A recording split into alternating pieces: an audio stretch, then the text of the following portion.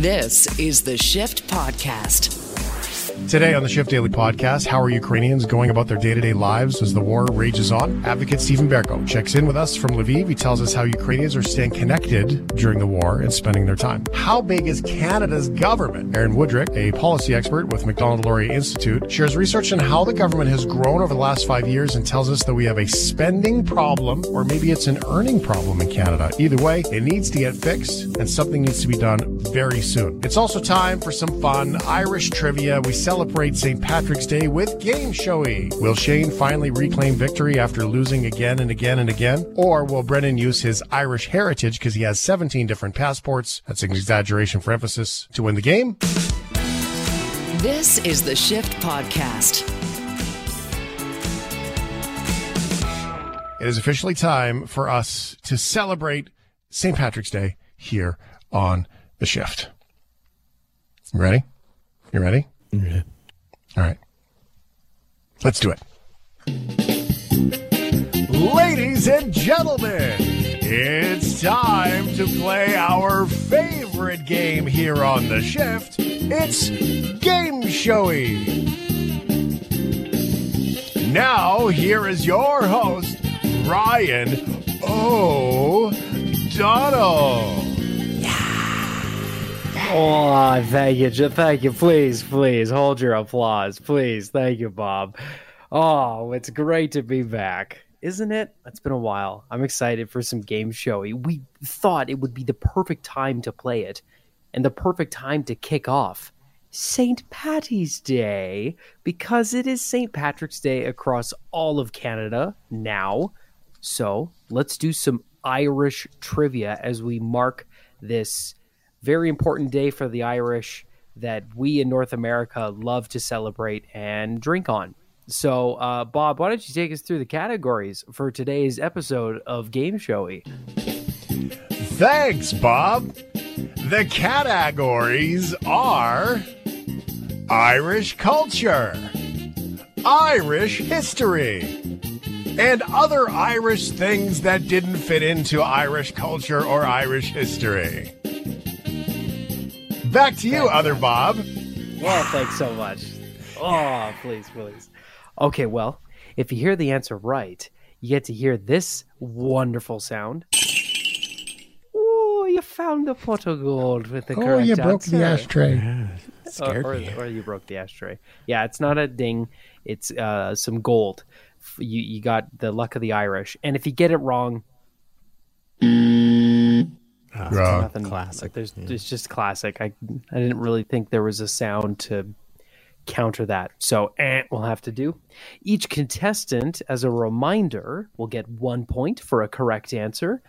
They don't lose any points. However, you each, Shane and Brendan, have one chance to use the text line for help.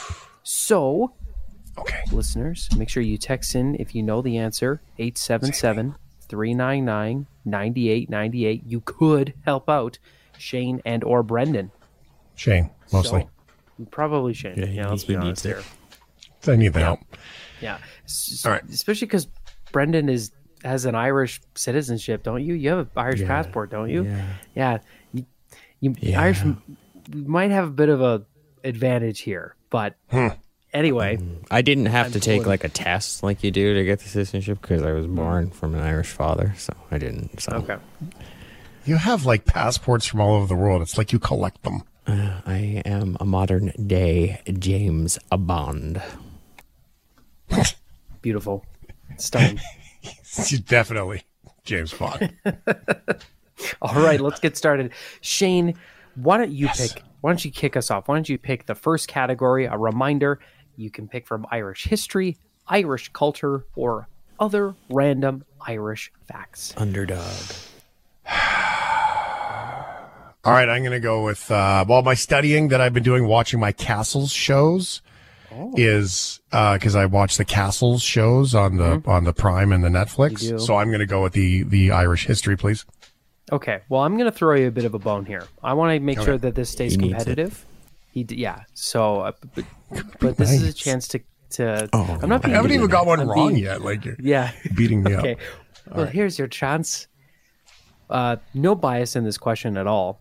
What is the name of the O'Donnell family castle in the Republic of Ireland?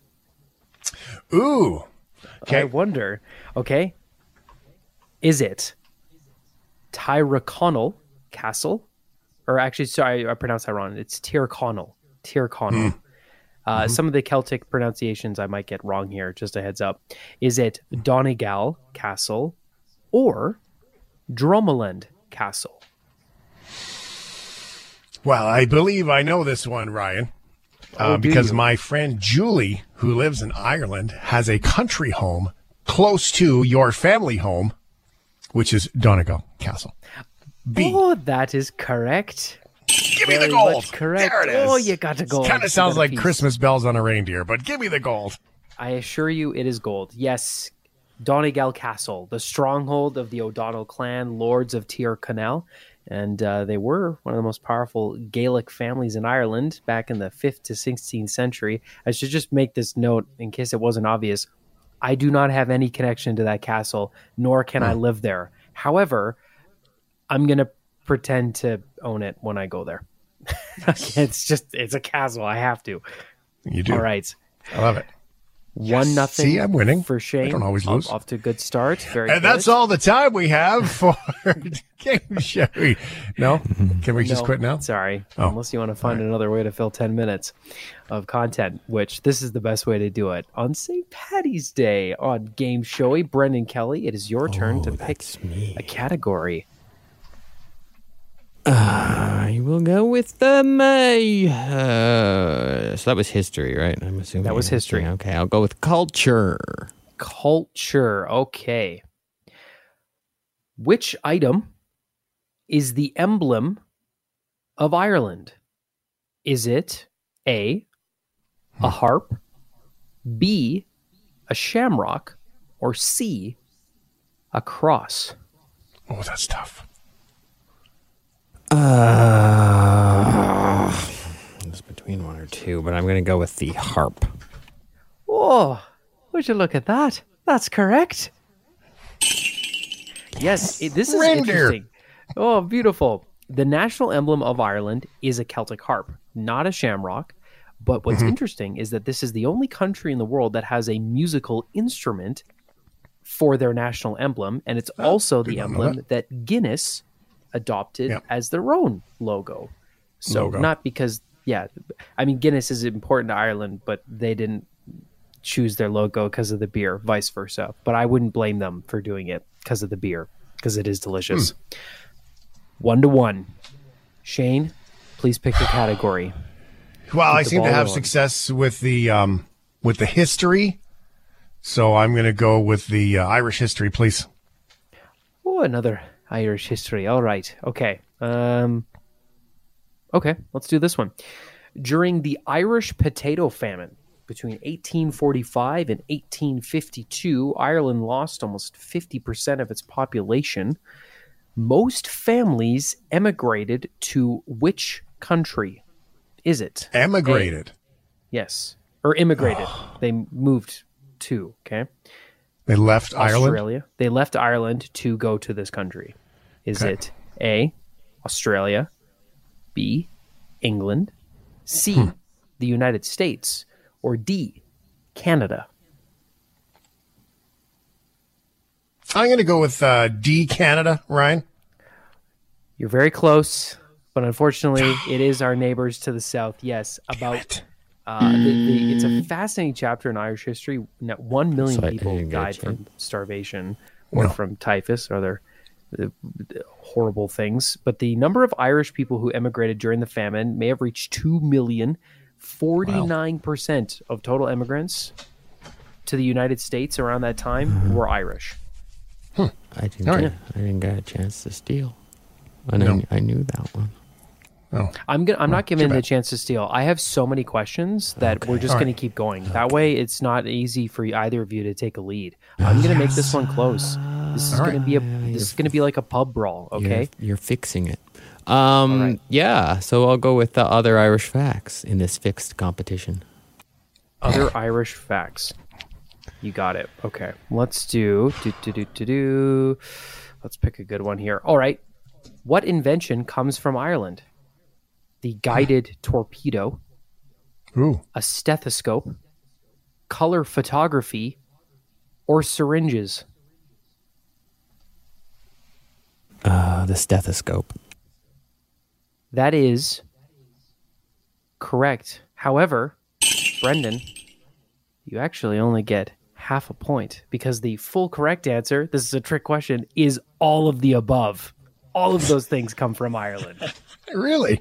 Yeah, all of those. Give me back the gold. I knew the stethoscope did. I was unsure about the other one. So Yeah, you get half a point, laddie. Still good work. All right. Shane, All right, you are... my turn. I'm gonna go with the other Irish things too, because I feel like that's where the luck lies. Okay, other Irish things. Okay. What color? We all think of green with St. Patrick, driving the snakes away and the Emerald Isle itself. But what color was originally associated with St. Patrick? Was it yellow, purple, brown, or blue? St. Patrick. Mm-hmm. Yellow, purple, brown, or blue. Yellow, purple, brown, or blue. Yellow, purple, brown, or blue. YPBB, YPBB, YPBB, YPPB, YPPB, Or if he's just looking it up online, or what's he doing here? No, my hands are in my pocket. I'm not looking it up okay, yeah, online. it's true. I can see that, yeah. I don't know. I like blue. I have a blue hoodie I really like, so I'm going with blue. How's that for a guess? I hate that that's your answer because that is correct. Yes. that was a horrible way to answer that question, but it is. So, well, I'm honest. It's St. Patrick's sky blue, and interestingly enough, ancient Irish flags and armbands were blue, not green. And in fact, in the 1916 rebellion against the British, they repped that color in their revolution against the Brits. Really? Yeah. Okay. Oh, well. Brendan Kelly. 2 to 1.5. 2 to 1.5. Brendan Kelly. Here's a chance to get back in this. I will go with culture. Culture. Okay. Let's do this one. Which of the following holidays originates from an Irish festival called Samhain? Is it A, Christmas, B, Thanksgiving, C, Halloween? I'm not sure how that happened in my brain. I think I might have already had a pub beer already. Yeah, I'll go over those ones one more time. Yeah, thank you. A, Christmas, B, Thanksgiving, C, Halloween. I will go with Halloween. That is correct. Yes. More coins. And gourds and other vegetables. Gourdy things. Yeah, but it's more of a thing in North America than it is in Ireland. It's kind of like St. Patrick's Day. Yeah, pretty much actually. All right. We're pretty close here. Shane, take us through it. Okay, let's I'm going to go with more back to history. I'm going back to history. No, I want culture. Oh, you have made a good choice because guess what, Shane? You just found the super bonus extra point question. Super bonus. Me lucky charms! You found I found a leprechaun. That's okay. fun. Here is the ultimate question. All right. Brennan, by the way, I don't have any songs for this, so we'll just go through it. You'll know them by name, though. What is the best-selling Irish band of all time, aside from U2, of course? It's obviously U2, but who is directly beneath them in the standings? Is it the boy band Westlife, the Cranberries, Van Morrison, or Enya? Okay, Cranberries was very limited in era. Van Morrison has lasted longer, although not a lot of big songs. And Enya friggin' owned the 90s. And I don't know Westlife, so I hope it's not them. Westlife? Van Life? Van Morrison Life? West Morrison? Yes. I'm going with Enya. Enya is correct. Shane, you just got 2 points, and you're in the lead. Listen to this. She's sold over 26.5 million certified albums in the States, $75 million records worldwide. She is one of the best-selling artists of all time. And, she pulled in the 90s. Crazy stuff. There you go. Sweet. Well, Shane, I think you won because that was it. Yeah, that's Game-showey. Shane just won. I was giving you celebration music there. Oh, that was my Enya celebration? Yeah. Oh. No, that made me want to party. If that's Doesn't a BK it? party, then a BK party don't stop. Man. All right. Well, I guess thank you. I'd like to thank the Academy, and I will remember this for a very long time. Thank you. Be proud, Matty. All right. Yeah, you got more questions to get more points, and I got half a point in one of them. You fix the competition, yeah, sure. 2.5 points ahead of you.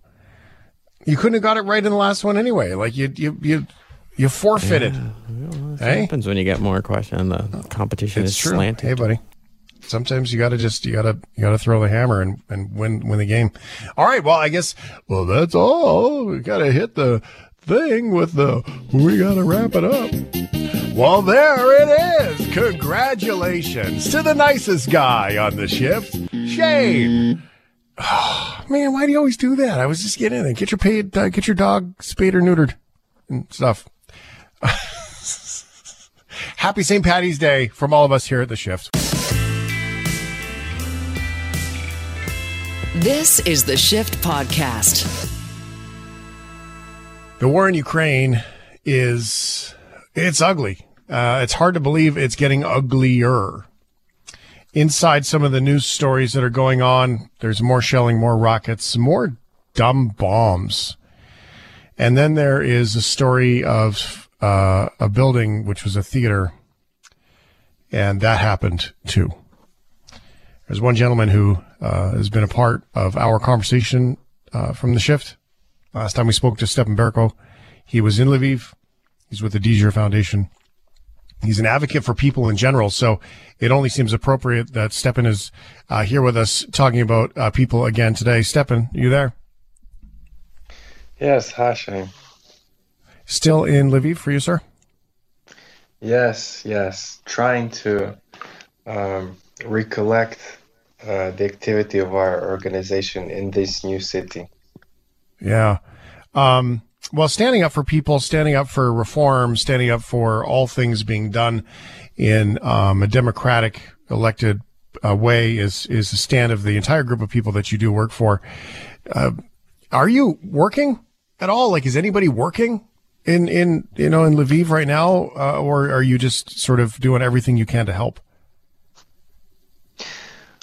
Yes, we're working. We're trying to, find ourselves in this new reality. But as our government is calling for everybody to, launch businesses, try to do some economic activity or business activity to fuel the economy. And that's what we are doing too. We're trying to find the activities that our organization, our expertise can be useful right now during the war to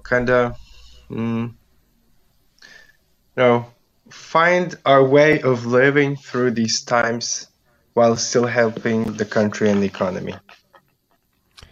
Now, that must be incredibly difficult to do. Can you help us, Stepan, understand? I know that from what we've understood in reporting that Lviv has been getting a little bit more action when it comes to alarms and sounds. Let's start where you are with the warnings that have been around. What do you sort of see out of your proverbial window with what's going on in Lviv right now in Ukraine?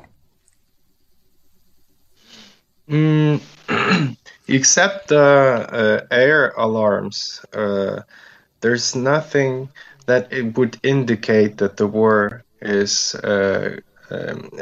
taking place in the country. If you live in Lviv, shops are open, cafes are open. Sometimes you hear this air alarm, and that's the only indicator. We get this alarm, I would say, once during the working day and almost every night, starting from 2, and sometimes it can last for 5 hours, sometimes it's shorter. Today was only like an hour.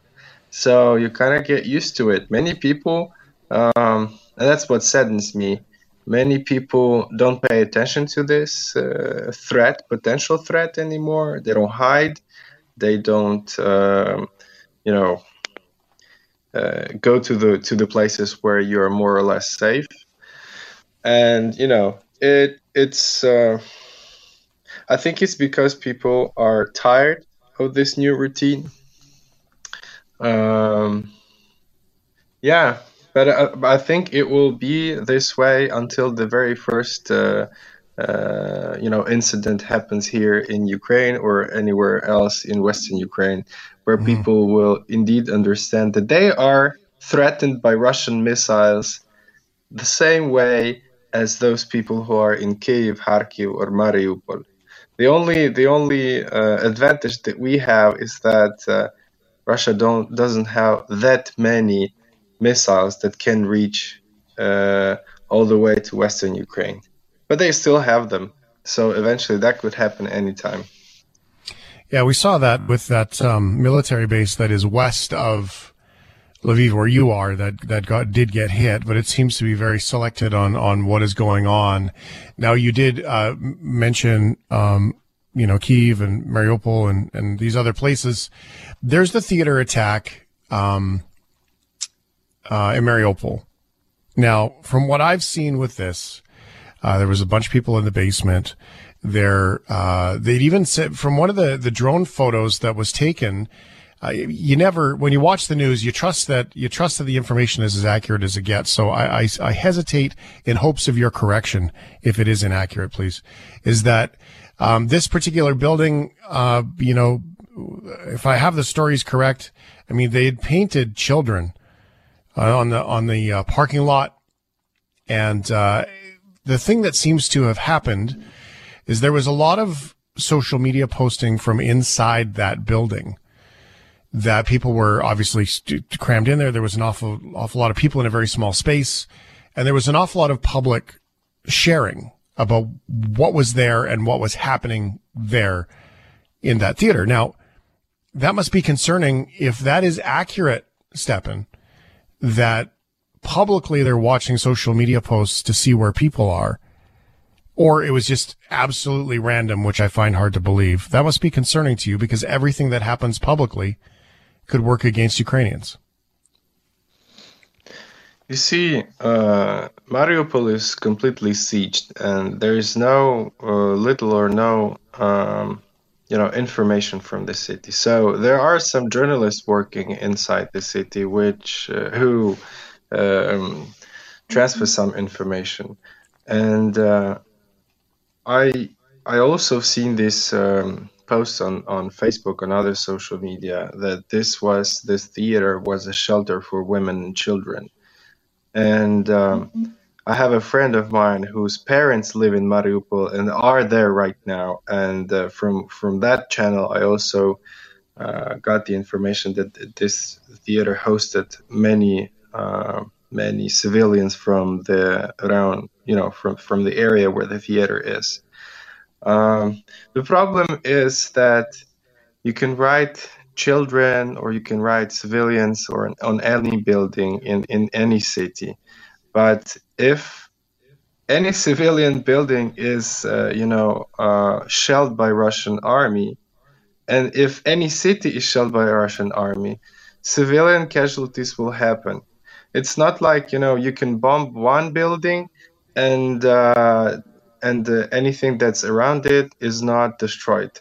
What we see in Ukraine is that Russian army, they deliberately shell cities, and from the recordings that our intelligence is receiving, they even get official, I don't know if they're official orders to shoot anyone that might even potentially, and that includes civilians, be a threat to Russian soldiers. And Russian soldiers, they are in a foreign country. They have no supplies, not enough supplies. They have low morale, and that leads to the situation when they shoot everything, they bomb anything, and only Ukrainian civilians are, victims of this story. Mm-hmm. Unfortunately, Mariupol is a place where there is little or no information from. Fortunately, our government was able to organize some green corridors to evacuate at least some share of the population, but it's so low compared to Mariupol is like 200,000 or more than 200,000 people, and we've heard like few thousand people could evacuate in less days. So it's like a drop in the sea, unfortunately. And unless the shelling stops, and unless the war stops, there is no chance these people can survive. The Mariupol theater, as was reportedly targeted, sort of a big live theater building in the middle of a park, and in the parking lot in front and back, painted on the ground, it said children. And so, it's very clear from the sky what it is. Maybe it wasn't, from the sky where they came from, but just the notion that that's what's happening is incredibly scary. Stepan Berko is in Lviv. Stepan's been with us on the radio a bunch of times. Now, Stepan, when we first chatted, you were with your family. Your family has gone and left the country now. You're still there working. Yes. You sound tired, my friend. You sound very tired, and I'm not surprised. In fact, I'm always amazed at the tenacity and confidence and strength and power that comes from all of our Ukrainian friends that we've met. How do you keep in touch with your friends? How do you find out where your family members are or their family members are? You talked about your friends' parents being in Mariupol. How do you find that out? I guess this is just sort of a man-to-man question. How do you keep up with everybody is? Do you text and just ask and say, hey, how are your parents doing? How do you keep up with all of that and not have it get you so tired just trying to check in on everybody? Yeah, we're texting each other. We're calling sometimes each other. And sometimes we're organizing these Zoom calls just to see friends. And, this calms you down when you see your friends, their faces, that they're in safety. Of course, anything can change any minute. I have many friends who are helping the army, the territorial defense. They're traveling to the hotspots. So, I'm worrying for these people. And, of course, this can be tiresome. I think we have managed to find a way to live in this situation. So we're not that stressed anymore, because the first days of war, it was like, you couldn't believe it. Now you kind of accept this reality. But even when you try to live like your normal life, to the extent it can be lived like, normal way, you still have this feeling of war on the background. For example, when you go to a cafe to have a drink of coffee with your friends, just to feel normal, you still are thinking about, okay, if this area gets hit by a missile, where am I sitting? Am I close to the exit? Am I close to the place where strong walls are, where I am more safe from being hit by some rubble or stuff? Or even when you watch a movie at night with your family, just to get distracted from what's going on, you're still thinking of the war, of the threat, and of people that cannot be relax like you, that cannot go to a shop, that cannot watch a movie, that are on the front lines. And that stresses, of course. So you can be physically not tired, but you're psychologically tired. And I think it must take some time for us to get. Oh, we lost him there. This happens from time to time with the connection that we have in Ukraine. Our guest right now, his name is Stepan Berko. He's with the Azure Foundation. We got him back now. Sorry, Stepan, we lost you there for one quick second. No, sorry. What was the last thing you heard? Well, you were just telling me about how tired you can get and how you just can't let go because you always have to keep it in your mind, even when you're trying to relax. So that's where you left off. If there's more to be shared there, please do. And if not, I have another question. Go ahead to your next question. There have been some leaders now that have first, actually, I'm going to stop. I want to just acknowledge the fact that you and some of your colleagues and maybe people you don't know, every single time we've asked to have a conversation, you guys say yes and you make time for us. And so when you talk about being tired and not being able to let it go, the fact that you could spend your time doing other things and you choose to be here with us, sharing what's going on and asking everyone in Canada to help, I just want to acknowledge that hard work. That's an incredible level of commitment. And I want to acknowledge that before I ask this next question, is that the world is starting to call Putin a war criminal. The president in the United States did. A Polish minister did. More and more people are starting to use that kind of language. As a Ukrainian, does that feel like the world is starting to understand what's going on? I think the world has understood what's going on already from the first days of the war. Ukrainians, they are thankful for the words, but they also want to see actions. And recent decisions to submit some additional military support to Ukraine, that's something that cheered us up, because we know that Russia has more planes and more military stuff than we. So in order for us to succeed and to win this war, we have to have this support. And of course, these new images of atrocities in Mariupol and other cities, they help Western societies to once again understand what's going on. But we are also, afraid that as we are tired of war, your society, Canadian society also, will eventually get tired of this, constant information flow about this war from Ukraine. And that's what we were talking with my friends, that if the West will get tired of this war, of this conflict, of constantly helping our refugees, of constantly helping our military, that's a threat.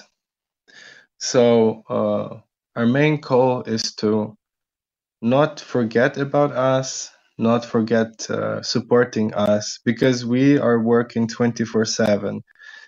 Those on the front lines and those who are in more safe places, we're doing everything to win this war and to stop these atrocities and to get back to our normal lives. But we need the strong support, both in terms of military equipment and words as well, because words are something that can motivate you, cheer you up, and boost up your morale to fight against this evil that we are fighting. Stepan Berko is in Lviv. Stepan, we saw today, at least I guess it was on Wednesday, for the first time, a deep fake, and I don't know how that translates to Ukrainian, but somebody taking images and pictures of Volodymyr Zelensky. It was only a matter of time, and changing the narrative. It's a fake video. It's not actually him. It's computer simulating that it's him with a message that said, Ukrainians, put down your weapons, and so on. Are you surprised it's taken this long before that goes out there? And how do you cut through all of that as Ukrainian to make sure that everybody knows? I mean, this one seems rather obvious because it was so out of character for what your president would have said. But the misinformation game has begun. And how do you cut through that so you know what you're hearing is accurate? Well, I'm actually surprised we didn't see that video in the first day or two of the war. Yeah. I actually expected this to appear at that moment, so people would think that our president and our government abandoned us. And the fact that these videos, these deepfakes, appear now, to me, is just an evidence that Russians are feeling that they have no power to overwhelm our country and our military, and they are using their old tactic, trying to build mistrust between Ukrainians, because as in any democratic society, we have people with different political views, different ideas on how our political leadership is acting, and when the war started, all these differences were set aside. But it's a long run thing. So Russians are trying to find these cracks. I include ideological cracks, political cracks in our society, and use them to make our society less resilient. And of course, there are some people that would buy these fake videos, deep fakes, and that are not capable of checking the authenticity of such fakes. But what I do, I just trust the sources. I don't trust the information from anyone. I always read those people who I trust, which means like respectable Ukrainian media, respectable Western media, and official Ukrainian authorities. Of course, this is a very intense situation, and war is always, with the change in circumstances, very quick. And sometimes some misinformation can be posted even by these respected entities. But when this happens, in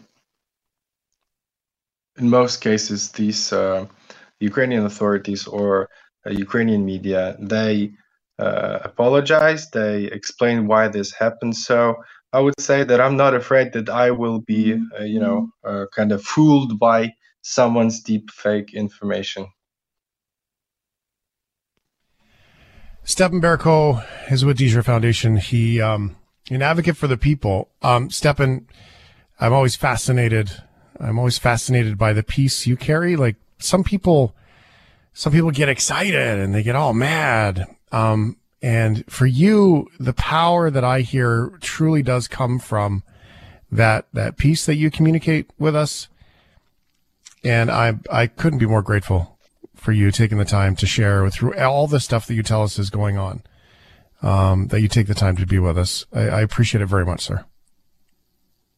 Thank you for still being interested in this topic. It's really important for us to spread the information about what's going on in Ukraine and, feel the support of democratic societies, because we're fighting for democracy here as well. I was thinking about you. I was thinking about Mikhailo Zernikov and Dr. Hannah Shalist and the various people that we speak to.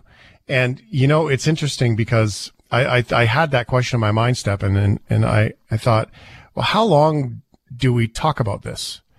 Right. And then, my brain is doing what my brain does. And I thought, well, we keep talking about this till it's remedied. And I'm like, okay, but when is it remedied? Like, when is it truly done?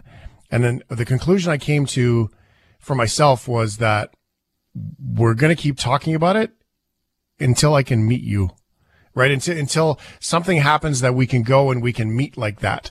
I think that's when we finish talking about it, because it still matters. So, I don't know if that's, I think that's a great idea. Yeah, right.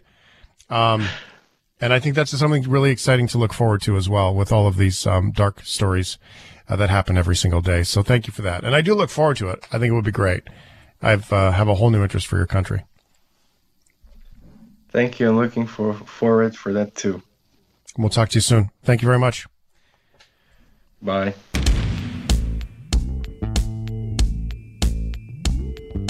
This is the Shift Podcast. We've talked about it many times here on The Shift, the price of gas, the price of groceries, the price of this, the price of that. Well, if you know the show, you know me well enough, that means I start asking questions about the price of the things that deliver the food, deliver the gas, the things upstream from that. My guest to talk about all things costs, I know this is going to sound weird, is Aaron Woodrick. He's a lawyer and director of MLI's domestic policy program. And McDonald Laurier, by the way.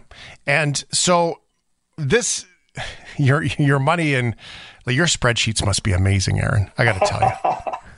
You must have good spreadsheets. I got a lot of spreadsheets, that's for sure. I bet you do. So you went sort of from law and then political science, economics, all of those things. And here we are looking at the government. You are in Ottawa. You literally are actually looking at the government. And the state of government today is what inspires me to have this conversation, because I feel concerned. I have for about a year and a half now that quietly in the background, our government is getting huge, and we don't realize it as Canadians. Am I crazy? Not at all. And, you say about the state of government, the state is disrepair, which is ironic given how much money is sloshing around and how much money kind of went out the door during the pandemic. But you're right to be worried. I mean, I think a lot of Canadians, especially when the pandemic first hit, I mean, it was inevitable. They shut everything down, right? People needed to keep the lights on, so they sent money out the door. But as things continued, I think there were more and more questions about how much we were spending, how well targeted the money that was being spent was going out the door. And we're now 2 years on. We've got a budget coming up. It's probably going to be sometime within the next month. This is going to be a really important document, Shane, because this is really going to sort of explain how the government plans to get back to normal. How are they going to wind this stuff down? How are they going to pay for it? Because, of course, we borrowed all of that money. I mean, we already had deficits before the pandemic. You put stuff on your credit card, you got to pay it off eventually. And so we need to start having these tougher conversations. We got ourselves through the pandemic. What's the next step? How are we going to pay off this bill that we've racked up? Well, you said it's an important budget, Aaron. That can't be, because budgets balance themselves, man. So how can they be important? We've had them sporadically. I mean, it's more like, oh, hey, by the way, the credit card bill came in. We should probably look at that. I mean, we haven't had fiscal responsibility at all. And I don't mean that as a partisan statement. I mean it quite literally as it's been a bit of a gun show in spending money and taking back the empties and just kind of throwing it in the account and hope that we made our minimum payment. I mean, that's truly how I feel, how it's been for the last, 6 years. Well, this is true. The numbers don't lie here, right? And yes, the pandemic you can say is a special case, but the reality is even before the pandemic, this was a government. Remember, Justin Trudeau was elected on a promise to balance the budget after 3 years. He went across the country speaking and at rallies saying he would balance. He didn't do that. He came nowhere close. Even when more money came in revenues than anticipated, they didn't use that to pay down their deficit. They just spent it. And so, even before the pandemic, people need to remember these guys spent, at my last calculation, they spent more than $100 billion more than they had promised when they were first elected before the pandemic. So this is a lot of money. And at the end of the day, the bill's got to be paid. And so Canadians need to start asking the question, are you going to raise our taxes? Are you going to cut our services? I mean, how? And then the other thing, too, of course, Shane, is with interest rates rising. We've been very lucky sort of the last decade. Anytime there was a deficit, the interest rates were low. That really saved our bacon. That is what has kept this manageable. They're going up now. And so that's really going to change the equation, and it's going to make the squeeze that much tighter. We get more and more complacent, Aaron, over the course of time here, and we sit back and we're like, oh, things are good. And the government gets sucked into that as well. I mean, you talk about that. I mean, life has started happening, and not even included in that equation, of course, we have the pandemic, which, I mean, look, we were always told you got to have enough money for 3 months just in case something happens, right? I mean, it's been a lot longer than 3 months, and most Canadians would have been dead in the water had the government not done what they did. So I'm not banging on the government for that, but the reality is life started to happen.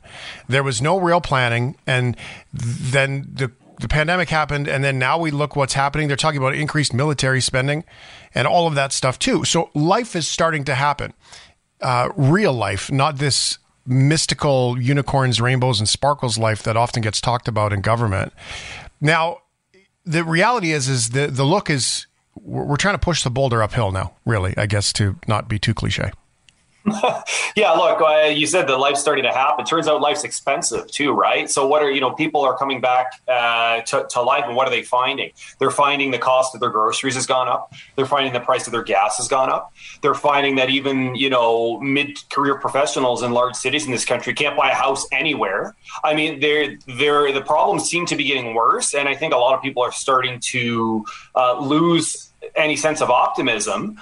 Really, it really is on the government to start to come up with a plan to sort of say, here's how we're going to tackle these things. And I know a budget isn't a magic bullet. It's not like they can come up with a magic solution in one document, but it's at least got to sort of lay the trajectory out. It's got to say, here's where we're going to start. And you talk about pushing the boulder uphill. Well, the boulder would have been a lot smaller if we'd started earlier, but I can tell you, if we don't start now, it's going to be immovable very soon.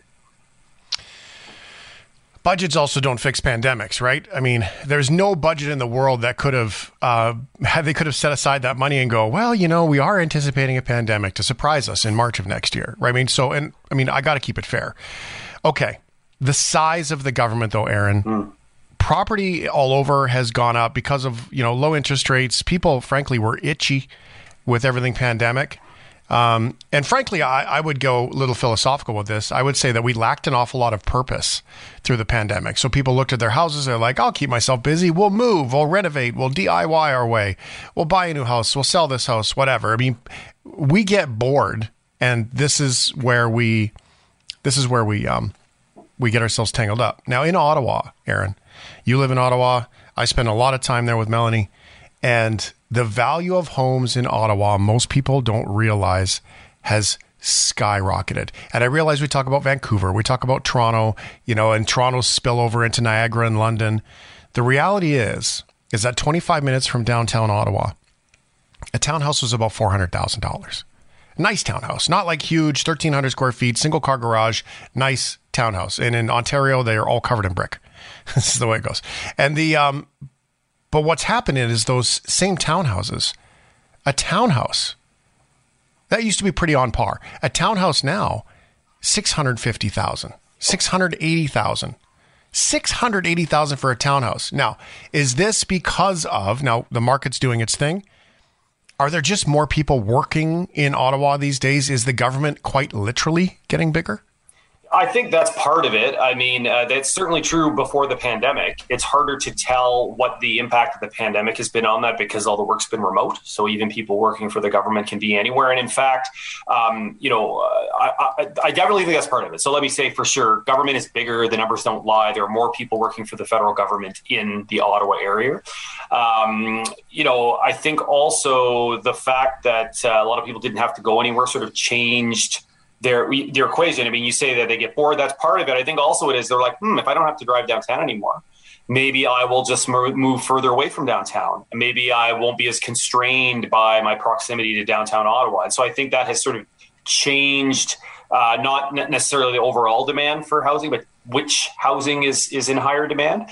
But this is a huge problem. I mean, not just in Ottawa, but in just about every city. I mean, Alberta, you've got your own troubles. And I think in Alberta might be one of the only places where the market hasn't gone as bananas as just about everywhere else. But that's what's so unique about what happened during the pandemic is it basically took a problem that was longstanding, a sort of Toronto, Vancouver problem, and basically applied it almost everywhere in the country, which you can imagine is a problem because the people who were priced out of Toronto and Vancouver now can't even move to the places that used to be sort of, they were the places that you go to because they were affordable. So you've got a very serious problem. Well, there's some numbers. There's always numbers. And like you said, the numbers don't lie, Aaron. Federal public service population, March 2017 to March 2021. That's 4 years. Now, in 2017, according to the government's website, there was 262,696 employees in federal public service, right? Yep. 262. 4 years later, that number is 319,000. That's an increase of 60,000 people. Now, keep in mind, 262 and 60,000, that's almost a 25% increase. Yep.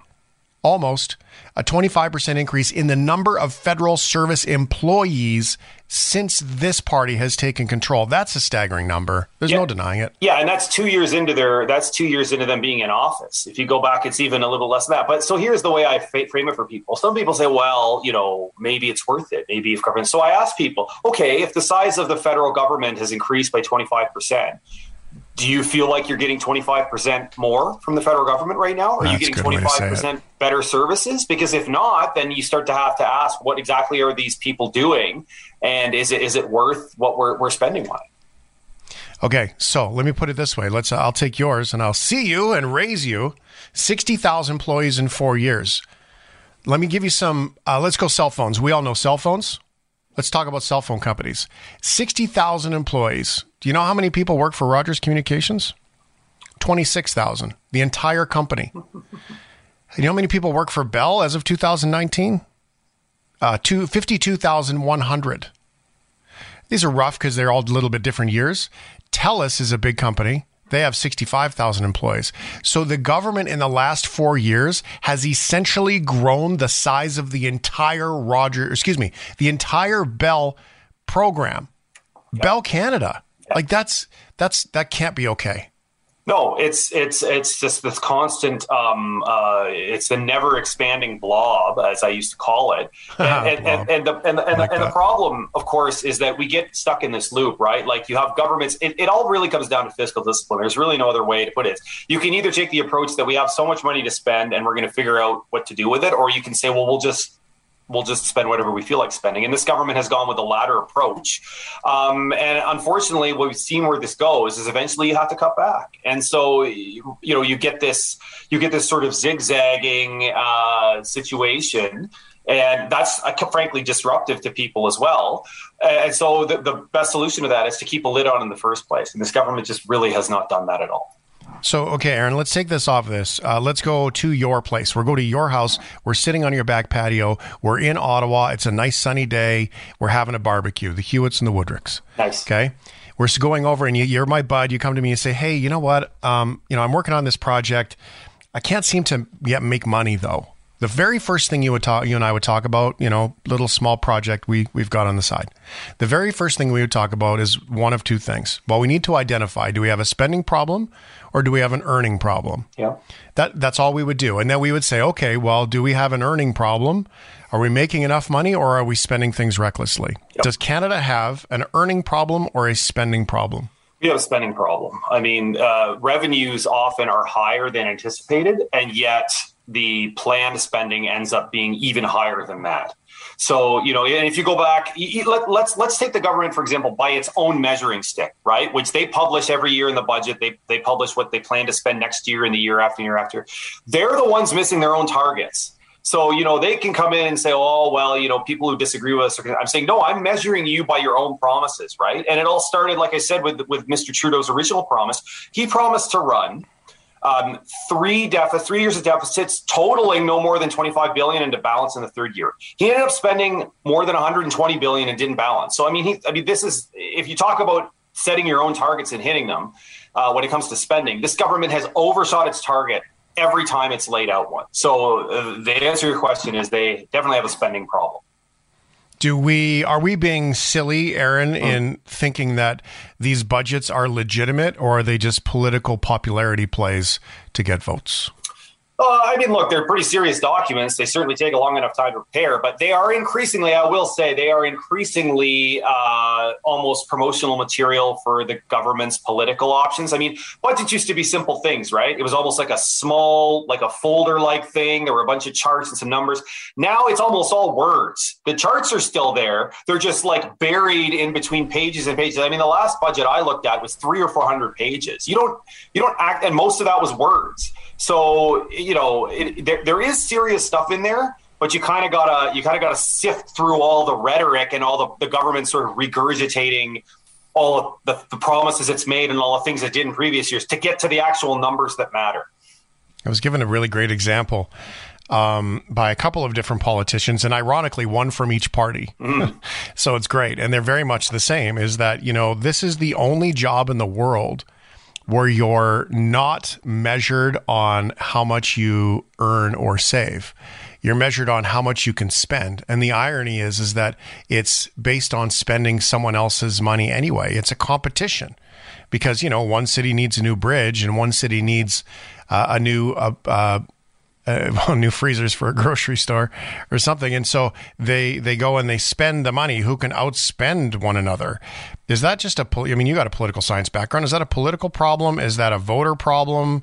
Is that a complacency problem? It's an incentive problem. I mean, as you can imagine, Ottawa is crawling with lobbyists and people who are paid to sort of go to bat for special interests, certain industries, certain associations. When they appear before politicians at committee, because often these parliamentary committees, they'll invite experts and people from industry to come and sort of tell us what you think, what you want. Ask yourself, when these people appear at committee, how many of them do you think are asking for the government to spend less on them? Or how many of them are coming saying, what we want from you is less? The answer is almost none. And so you get this problem where most regular Canadians who don't have a lobbyist in Ottawa, there's nobody going. There are a few organizations, groups, one of whom I used to work for, sort of showing up and asking simple questions like, that sounds great, but how are we going to pay for it? But there's not enough of those voices. They are drowned out by the people who come and say, I represent this very important community or industry, and you need to spend money on us. And as you say, it really comes down to them. The answer to should we spend on A or B is usually yes from a lot of these politicians. Yeah, isn't it? That's funny. Okay, let's go back to your patio in the backyard again. Aaron and I are sitting in the back patio. We're having a beer. We're got the barbecue grilling. Kids are running around having a good time. We're looking at the kids, Aaron, and I lean over to you and I say, "Are we going to be okay? Like, is this going to, are we on a path today if we continue where we're going?" And I don't want to speculate about maybes or whatever, but if we continue on the path we're on, are those kids going to be all right by the time we're old and we're playing shuffleboard and they're running the world? If nothing changes, I do worry. I worry about my kids. My kids are elementary age. I worry what kind of world they're going to live in 10 or 15 years. Are they going to be able to buy a house? I can tell you in all honesty, my wife and I have had conversations about not just saving for our own retirement, but we're probably going to have to save to help our kids buy a house, because the reality is that unless they win the lottery, the odds of them being able to purchase their own home are they seem to be slipping away, just the way the things are going there. And in terms of competitiveness, right? Like Canadians, we're pretty privileged people, and if you have kids who can go to university, the world's your oyster. And increasingly, I've certainly in my travels come across more and more people younger people are asking themselves whether they want to stick around or whether they want to try their luck down south or overseas in places where they can afford to buy a house, right? Where there is opportunity, where they feel that the tax burden is going to be reasonable and they're going to get better bang for the taxes they do pay. So I think something needs to change. I think we've been kind of, it's a little bit like Wile E. Coyote, right? He goes off the edge of the cliff, and for a while he's still going, right, until he looks down. Yeah. And I worry that we may be reaching that looking down point pretty soon. It's very graphic. It seems accurate to me. I can tell you what we're doing, if it helps at all, is that we've changed that. We used to have this notion that we would have a couple of places when we were retired, maybe a place in Victoria on the harbor and then a house for the family. That whole notion has sort of changed, because the look today is, can we get a house for the family with enough dirt around it outside the city where at least the kids could build a house if they needed to? or wanted to, right? You know, and sort of looking at it that way because of the notion that we're going to have two houses on the same street or in the same neighborhood or inside the same city becomes just astronomically not possible. Yeah, and look, on the housing thing specifically, there is a solution to this, Shane. They need to build more housing. And there are many obstacles here. I mean, for all the debates, this housing is like anything else. It's a function of supply and demand.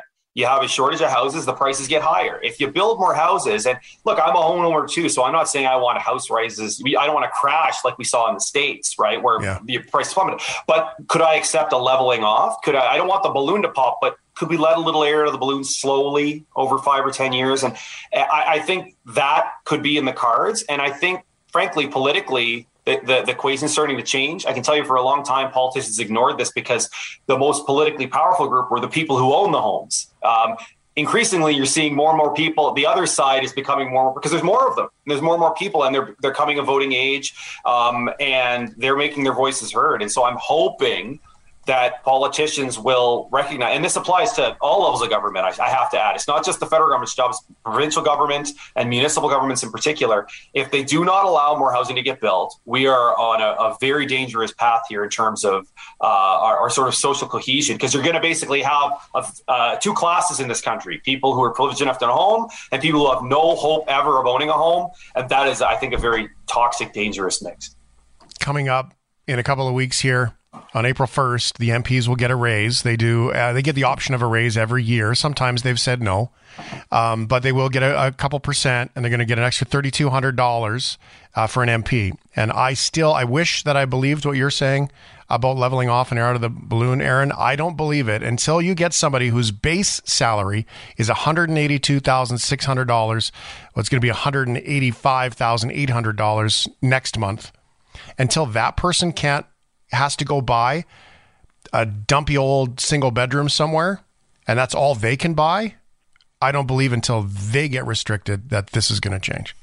You might be right. It also might matter if the people that they rely on to get elected, if there's so many of them that they realize that they have no choice, that it would cost them their seat. Incentives matter, right? Including for politicians. And I can tell you, if they really feel that an issue is going to make or break them, they might have a come to Jesus moment over that. Yeah, it's true. Aaron Woodrick is with Macdonald-Laurier Institute in Ottawa, background in economics, politics, and all of those things. Aaron, thanks so much for this, man. I do look forward to having this beer in the backyard, hypothetically, over good news one day soon. So let's hope we get there. Absolutely. Thanks. Thanks for listening to the Shift Podcast. Make sure you subscribe, rate, and review the show, and share with anyone you like. Get it on Apple Podcasts, Google Podcasts, Spotify, and CuriousCast.ca.